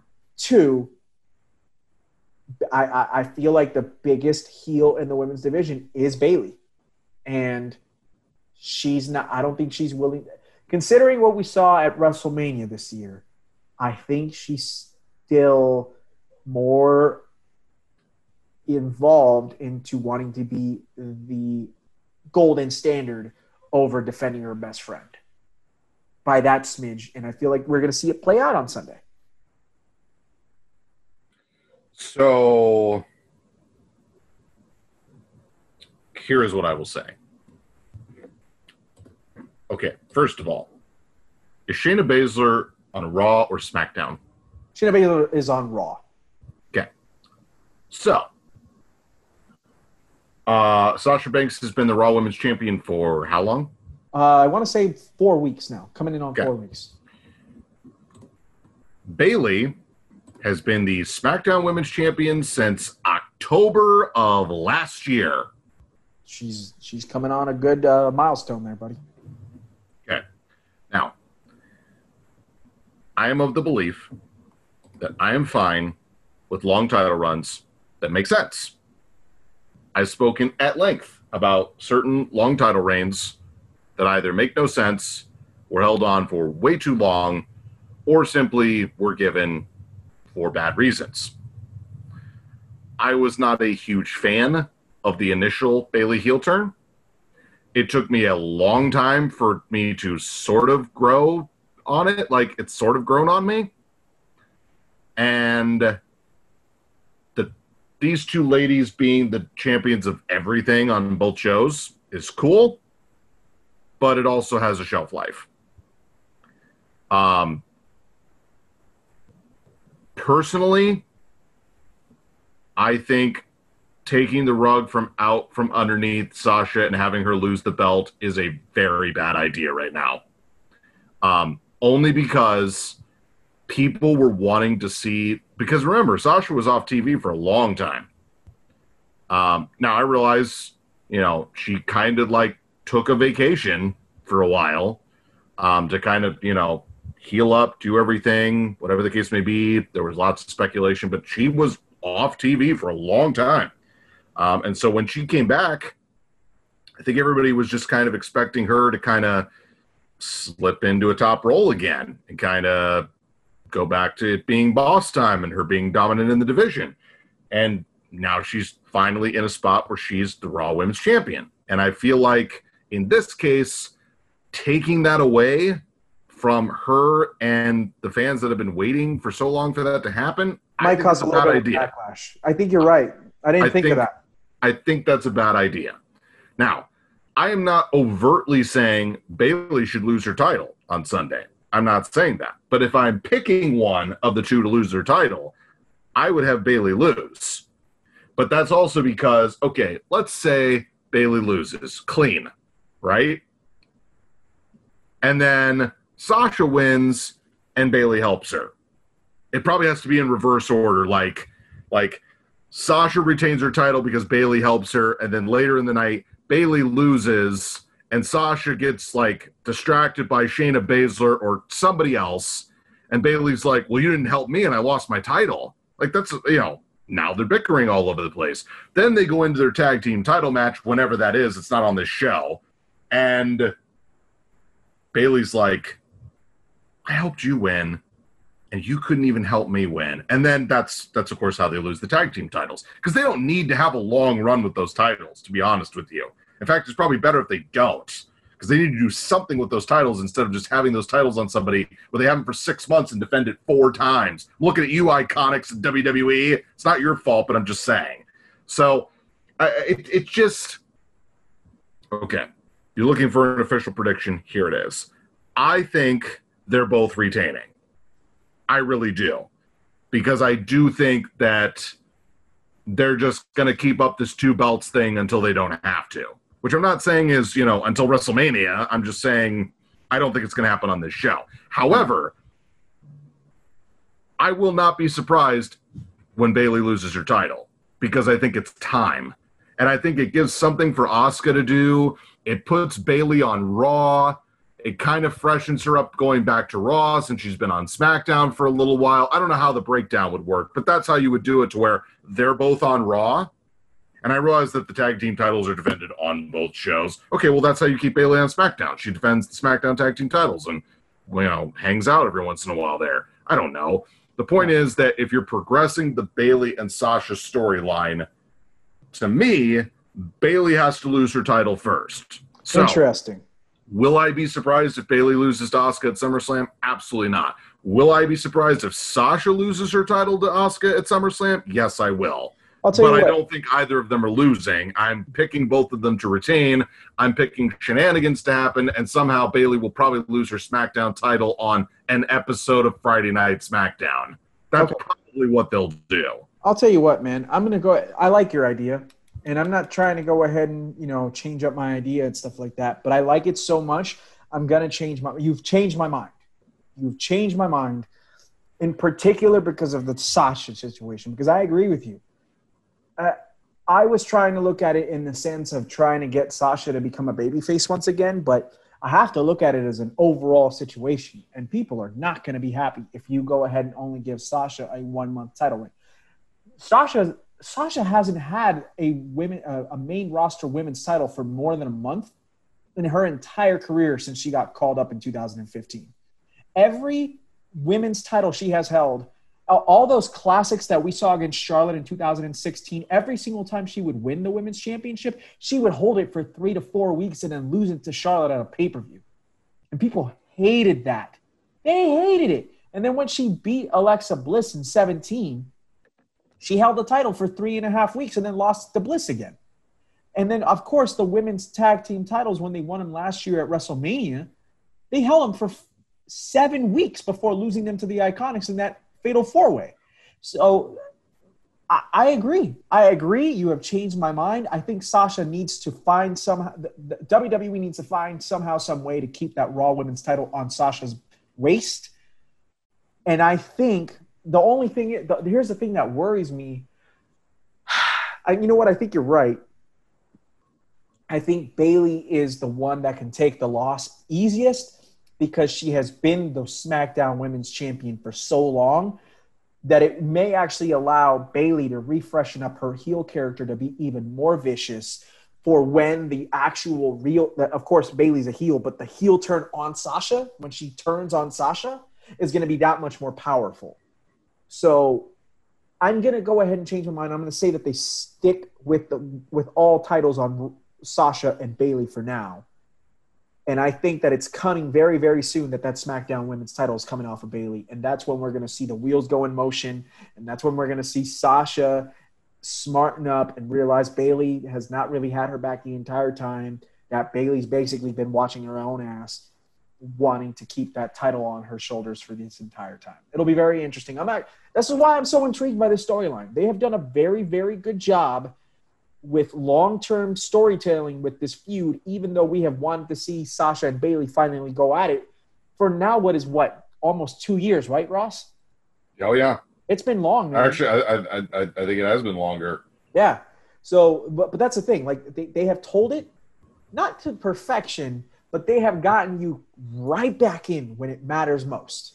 And I have to commend WWE for that. And I got to commend Bayley for really, because you and I both agree, her heel run started off really slow. And in the past 7 months, Bayley has really turned it on, and she has been really, really strong as SmackDown Women's Champion.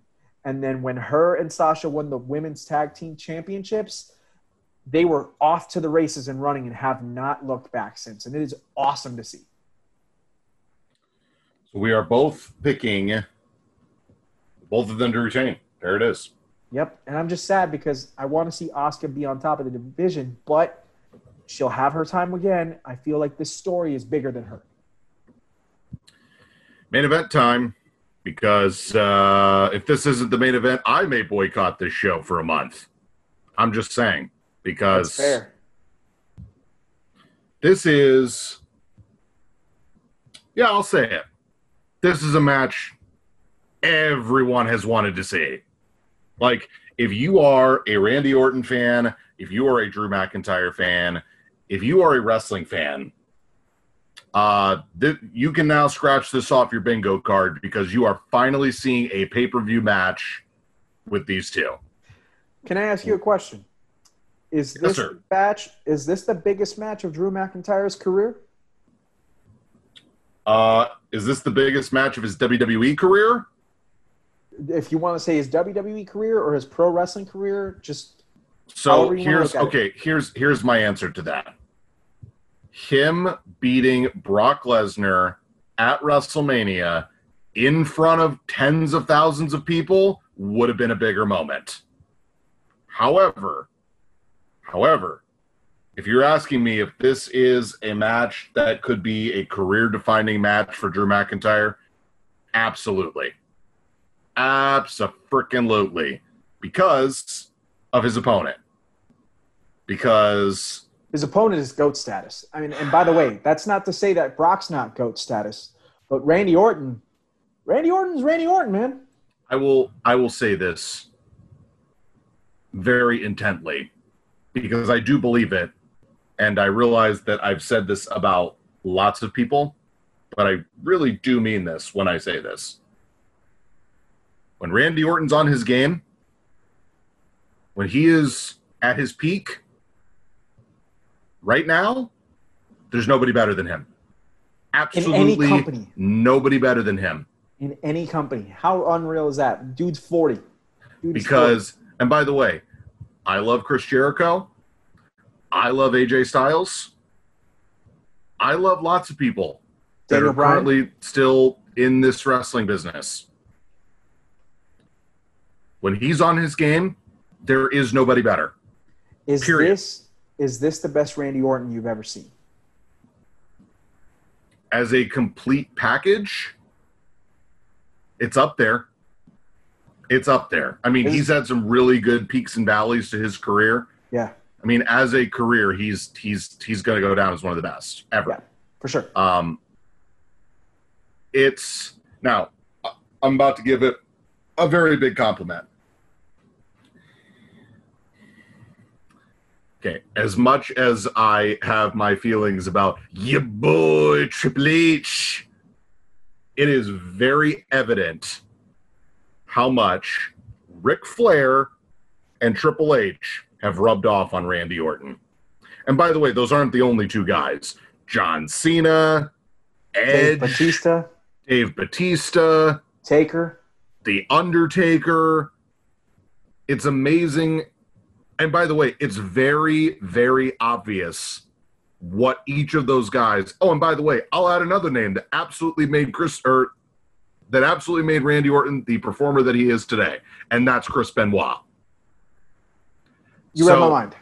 So, and by the way, it's very evident in little things he does as to what makes him great. Now, I realize I just propped up Randy Orton, so now I'm going to prop up Drew McIntyre. Drew McIntyre, for this age of wrestling, is the complete package. He can cut promos. He can mat wrestle you. He even does a little bit of high flying. He can beat you down. 6'7". He's got the look. He's got an awesome finisher. He's imposing physically. He's made an awesome babyface. He was an awesome heel. He's been a very good dominant babyface champion. He's been a good dominant wrestler for a while. He has been. And when they decided to finally put him in a position to win the world title, I didn't believe it at first because I was like, this guy has been ready for at least 2 years. And I was really afraid they were not going to go the route he needed to go. I was really worried. I'm not saying he was going down the Cesaro path, but I was worried. And the guy has busted his ass to get to where he is. He's the best world champion in wrestling right now. He is. Now, I agree. I say that, and when AEW puts the world title on Chris Jericho, there's an argument. Because I guarantee you I think that's going to happen again because I think that company needs it. Chris Jericho being the AEW world champion is on par with Drew McIntyre being the WWE champion right now. I'm actually a little bit surprised you say that because I know that you've been on the MJF train for a long time.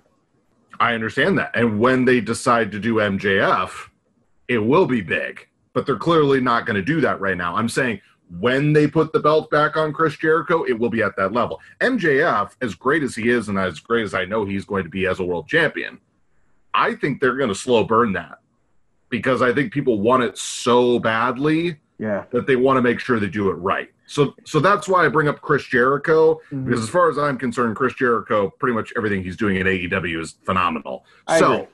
So right now, Drew's the best world champion that we have in wrestling. And Randy Orton may be the best in wrestling, period, right now. Just overall. Character, wrestling, out of ring, promos, everything. Everything. This better be a long match.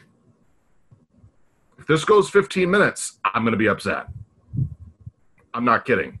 This needs to go 20. I'd be fine with it going longer, but I think it needs to go 20 because I need to see a story told. I need to see Drew McIntyre babyface in peril. I need to see overconfident Randy Orton thinking he's got the upper hand in a feud where physically he is not the imposing person in this match. I need Randy Orton to feel like, oh my gosh, I thought I was the best. And then this guy kicked my ass. Because guess what? He had a feud just like that. Do you remember who it was with? Edge? Yes. But it was also sort of with Triple H. It was the you're the man, but I know I can beat you. Or I'm the man, and I don't think you can beat me. It's simple. And so I need the ebbs and flows. I need the balance in the match. I need a story told. It's SummerSlam. Yeah. This is not some podunk show thrown away in the middle of the year. Mm-hmm. This is SummerSlam. Mm-hmm. You want to prove to me that you're going all out with Drew McIntyre? Mm-hmm. You want to prove to me that Randy Orton's still a big piece of this company? This match needs to be a candidate for WWE Match of the Year. I agree. Now, I realize I'm putting that on a very high pedestal, and I might be putting myself in a position to be disappointed. I understand that. However, if this is... Oh, and by the way, Drew McIntyre is going to kick out of 1 RKO. I don't need him to kick out of 7. I just need him to kick out of 1. Okay? He needs to kick out of 1. It needs to be after Randy Orton has beaten him down. I'm not saying Drew needs to hulk up. I'm saying Randy Orton needs to feel confident that he's beaten him. Drew McIntyre kicks out, and Randy Orton goes, oh, crap. Because not everybody does that. And so then Drew can make his comeback, and then Drew can kick him in the face with a Claymore, and Randy Orton can kick out once. And Drew McIntyre goes, oh my gosh, maybe this guy is better than me. Not total doubt, because he's still the man, right? But then, just when you think Drew's done, Claymore, 1, 2, 3. I'm picking Drew to retain. I love this Randy Orton. And this Randy Orton being WWE champion could work. It could. But Drew getting this win puts him up another level to where he's been. And he needs that, and this company needs that. Because quite frankly, Roman Reigns ain't walking back through the door anytime soon. Randy Orton's a made man. Randy Orton does not need this win. Drew McIntyre needs this win. Drew McIntyre needs to be the face of this company, and Drew McIntyre needs to take the next step and retain his WWE Championship. I think you've made some very formidable points. I think that you have explained yourself very eloquently. I want to go ahead and bring something to your attention. In this entire COVID time frame, what would you say has been the best match, the best title defense Drew McIntyre has had? Would you say it was the Ziggy Pop match at Extreme Rules, or would you be inclined to say it was the Rollins match at Money in the Bank?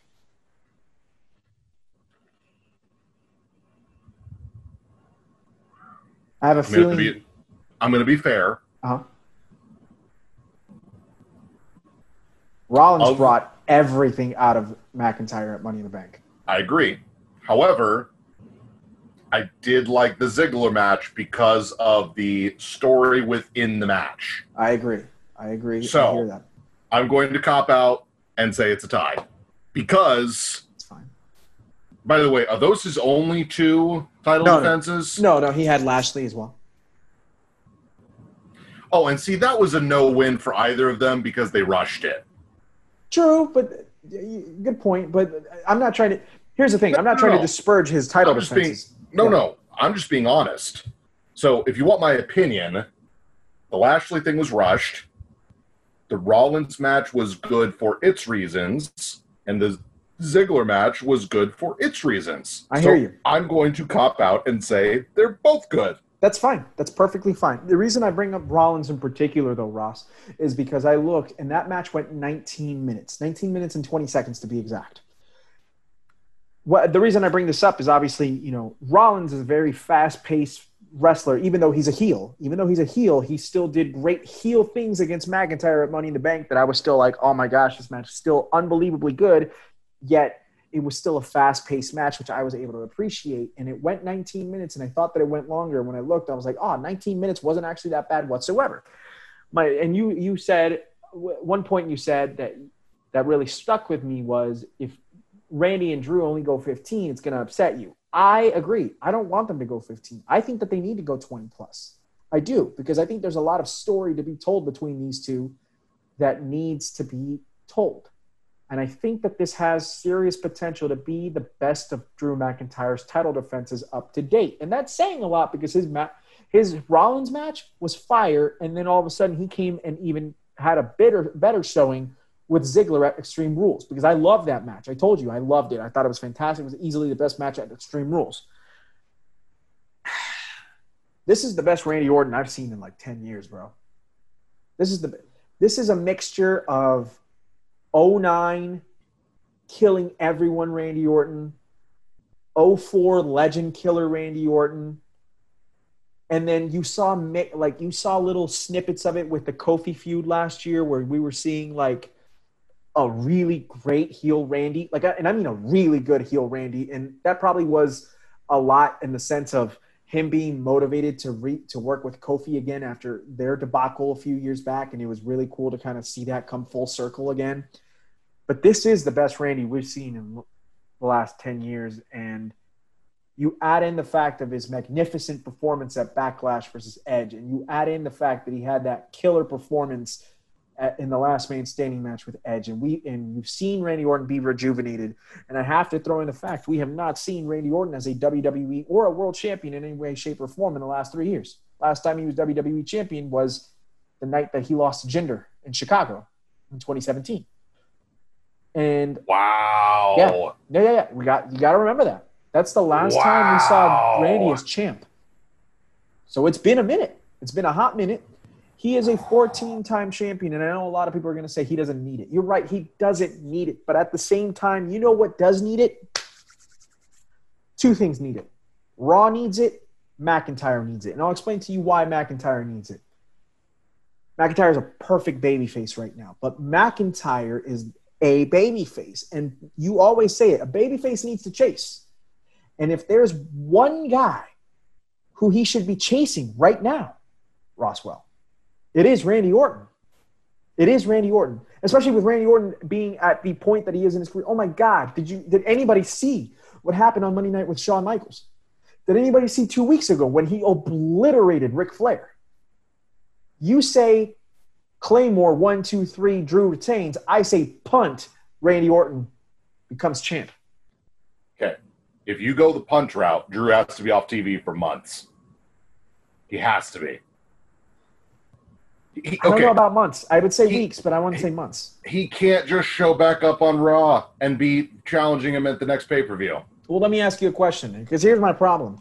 If Drew retains, who is better than Randy that can challenge him? Randy can challenge him again. I feel like it's not going to have as much emotion as it's having right now at SummerSlam, so I feel like it would need to be somebody else. Personally, that's just me. I I'm just here to tell you that you can have. Okay, here's what you can do. Mm-hmm. Randy Orton loses, right? Comes out on TV this week, says, "All right, I don't think Drew beat me. I think I'm still better than him." And he goes through the roster on that show and just goes, "Yep, tonight you're dying." Punts him in the head. Done. Drew McIntyre comes out, goes, "Dude, that's not cool." Right. Next week, Randy Orton comes out. "Okay, Drew, I want my rematch. Not going to give it to me? All right. I'm going to punt somebody else in the head tonight." Does it. Done. And it leads to Drew finally being like, "All right, stop killing people. I'll give you your rematch."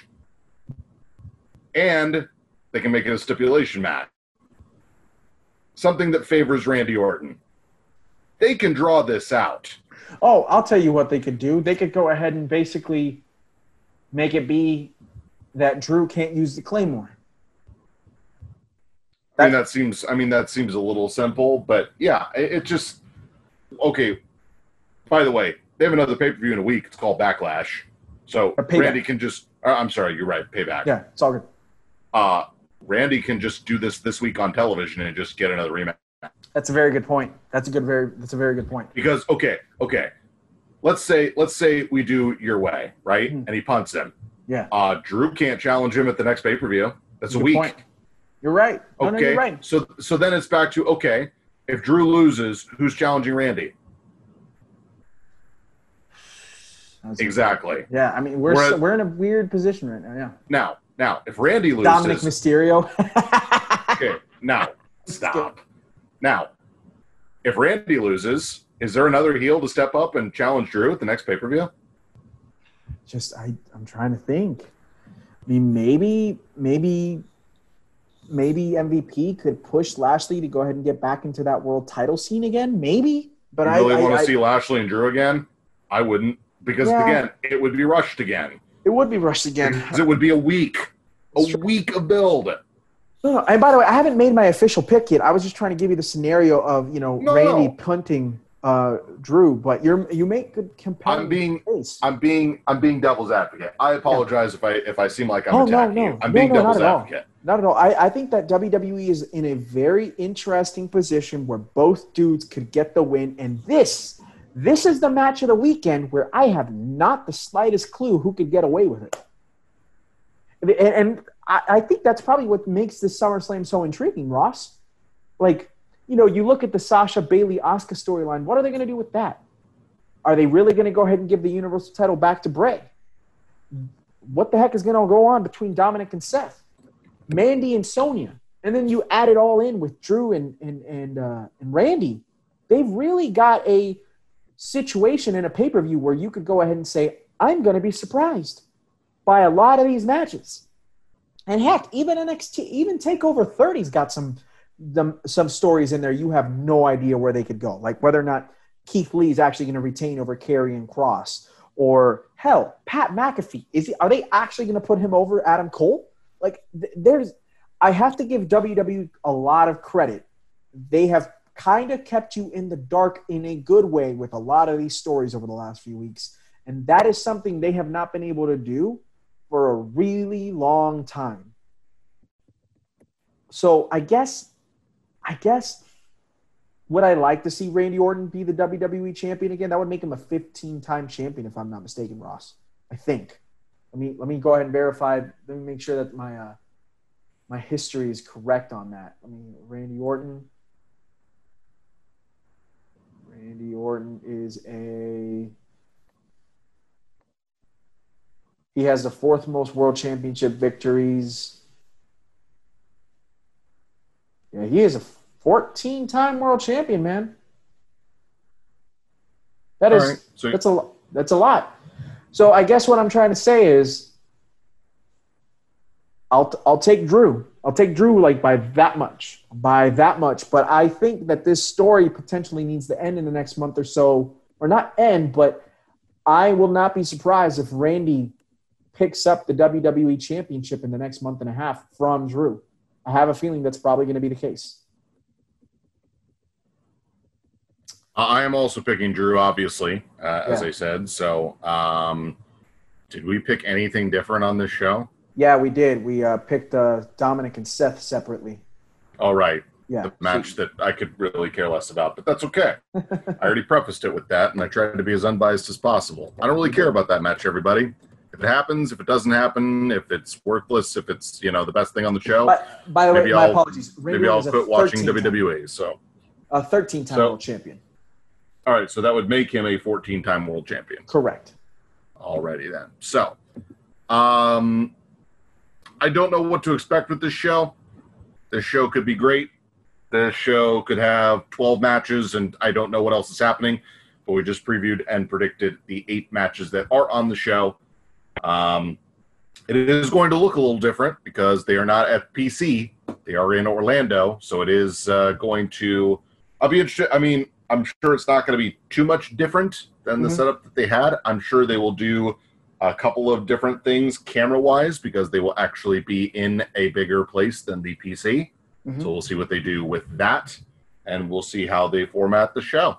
Perfect. Let me ask you this, Ross. I'm looking forward to it, so we'll see. Awesome. I am too. I think that this is very, again, this is a SummerSlam that has the potential to be very good. This SummerSlam reminds me of this past year's WrestleMania, where we were in for a ride where we did not know what the heck to expect, and WrestleMania ended up being one of the better WrestleManias we've seen in the last 15 years. So I agree with you 100%. Before we get out of here, I know we're going to recap our picks and all that good stuff. Can I ask you, because we really didn't talk too much NXT, is there a match at TakeOver 30 that you're looking forward to the most? That is a good question. TakeOver 30. I'll tell you what I'm not looking forward to is there's a match at TakeOver 30 I'm not looking forward to. And I forget which one it is. It doesn't matter. Cole versus Pat McAfee? Possibly. Yes, it is actually. Whatever. There's a lot of people that aren't necessarily looking forward to that match. I'm actually in the minority. I'm actually kind of hyped for that match. I'm gonna be honest. Okay, I'm going to say this politely. NXT has gone backwards in a lot of respects because of how they're doing against AEW. I understand that. And I've had my thoughts about NXT for a long time, and WWE has not really helped things because 1 month they are saying it's a third brand. The next month they're saying it's a separate entity. The next month they're saying it's a training ground for Raw and SmackDown, but then none of those guys actually. NXT is like honestly, it almost feels like NXT is a third company sometimes. Like, yes, it has WWE backing, but it feels so far removed from WWE that I feel like it's just a separate company. And do you think that's a bad thing? Well, for some things, yes, I do think it's a detriment. Fair enough. I'm going to be honest, not overly excited for TakeOver 30. Not That's overly fair. excited for it. But that's, again, full disclosure, AEW Dynamite, at least 8 or 9 times out of 10, has a better show. That's my opinion. Some of you think NXT is better than AEW Dynamite. You're entitled to your opinion. That's fine. To me, if I'm going to watch one thing on Wednesday, I'm sorry. If I'm going to watch one thing live, wrestling-wise, during the week, it's going to be Dynamite. That's me. Because to me, when it comes to wrestling, that is the most must-watch show. Long story short, do I really care about TakeOver 30? Not really. Is there really a match I'm looking forward to? Okay. That's fair. That is fair. That's why I asked you the question. So, Gotcha. By the way, it is heavily raining at my house, and it is time for me to go to bed. So yes, it's not raining at my house yet, but I did get the warning that there's some severe weather here in our area. For those of you who were like, I thought you talked about we had a heat wave. Well, we're also in the middle of something called monsoon season as well here in the great state of Arizona. So sometimes we get these storms that come out of nowhere. So let's do a quick recap. Ross and I are both picking for SummerSlam 2020. We're picking Andrade and Angel Garza to win the Raw Tag Team titles from the Street Profits. We are picking MVP in some way, shape, or form to end up being the United States champion once again, or just be the United States champion because he really never was. And we have a feeling that either Apollo Crews will end up joining the Hurt Business or potentially somebody from the outside. I've said Cedric Alexander or potentially Ricochet. It seems like Ross may agree with me on some of those picks, but we are definitely both picking MVP to become U.S. champ. We have both agreed that Sonya Deville is going to lose to Mandy Rose and get her hair cut off at SummerSlam. We have both agreed that The Fiend Bray Wyatt will walk out Universal Champion along with Alexa Bliss by his side. We have both come to the agreement. Oh, I'm sorry. This is where we disagree. I am picking Seth Rollins to win the street fight. Ross is taking Dominic Mysterio to win that street fight. We have both agreed that Sasha and Bayley will end up somehow, some way screwing over Asuka and retaining their respective Raw and SmackDown Women's Championship. And to clean it up, to clean house, we're both going with Drew retaining over Randy Orton in what we think could potentially be easily the best match of not only the weekend, but perhaps a strong candidate for best match of the year. Is there anything else that we need to go over, old friend? It is not. Of course, next week is a bit of a double episode. Yes. Because special guest, too. We have a SummerSlam review show, and then we also have a Payback preview and prediction show. Who is our special guest next week? Our good buddy Tom, the Thunderous Wizard from Hops and Box Office Flops, stopping by. Wants to go ahead and talk some SummerSlam with us. We're pumped to have him back on. He's always a great guest. Seriously, I know we always say guests are great guests, and they are, but Tom has been spectacular every single time he's been on. We love having him on. He's a good buddy of ours. We're in the midst of working some stuff behind the scenes where we might do a special bonus episode with Tom. And then, of course, Ross and I have been kindly invited to go back on to Hops and Box Office Flops next month, talking some Stallone movies. Ross and I are trying to figure out what we're going to bring to the table. But, so our buddy Tom, the Thunderous Wizard from Hops and Box Office Flops, joining us. We're going to talk what happens at SummerSlam, We're going to talk what we think is going to happen at Payback. And then the week after that, we got to take a look at what's happening at All Out. So we've got a busy couple of weeks over here at TNT. We really do. And not to mention our 2-year anniversary of the Double Turn podcast coming up in about 2.5 weeks' time. And we are super duper stoked for that. We're going to be talking the greatest tag team matches that we love. And that's going to be it's going to be a banger. It's going to be a banger for sure, as every single one of our episodes is. It's going to do it for this episode. For the J-Man, I'm Boss Ross, and you've been listening to the Double Turn Wrestling Podcast. And we will catch you on the flip side.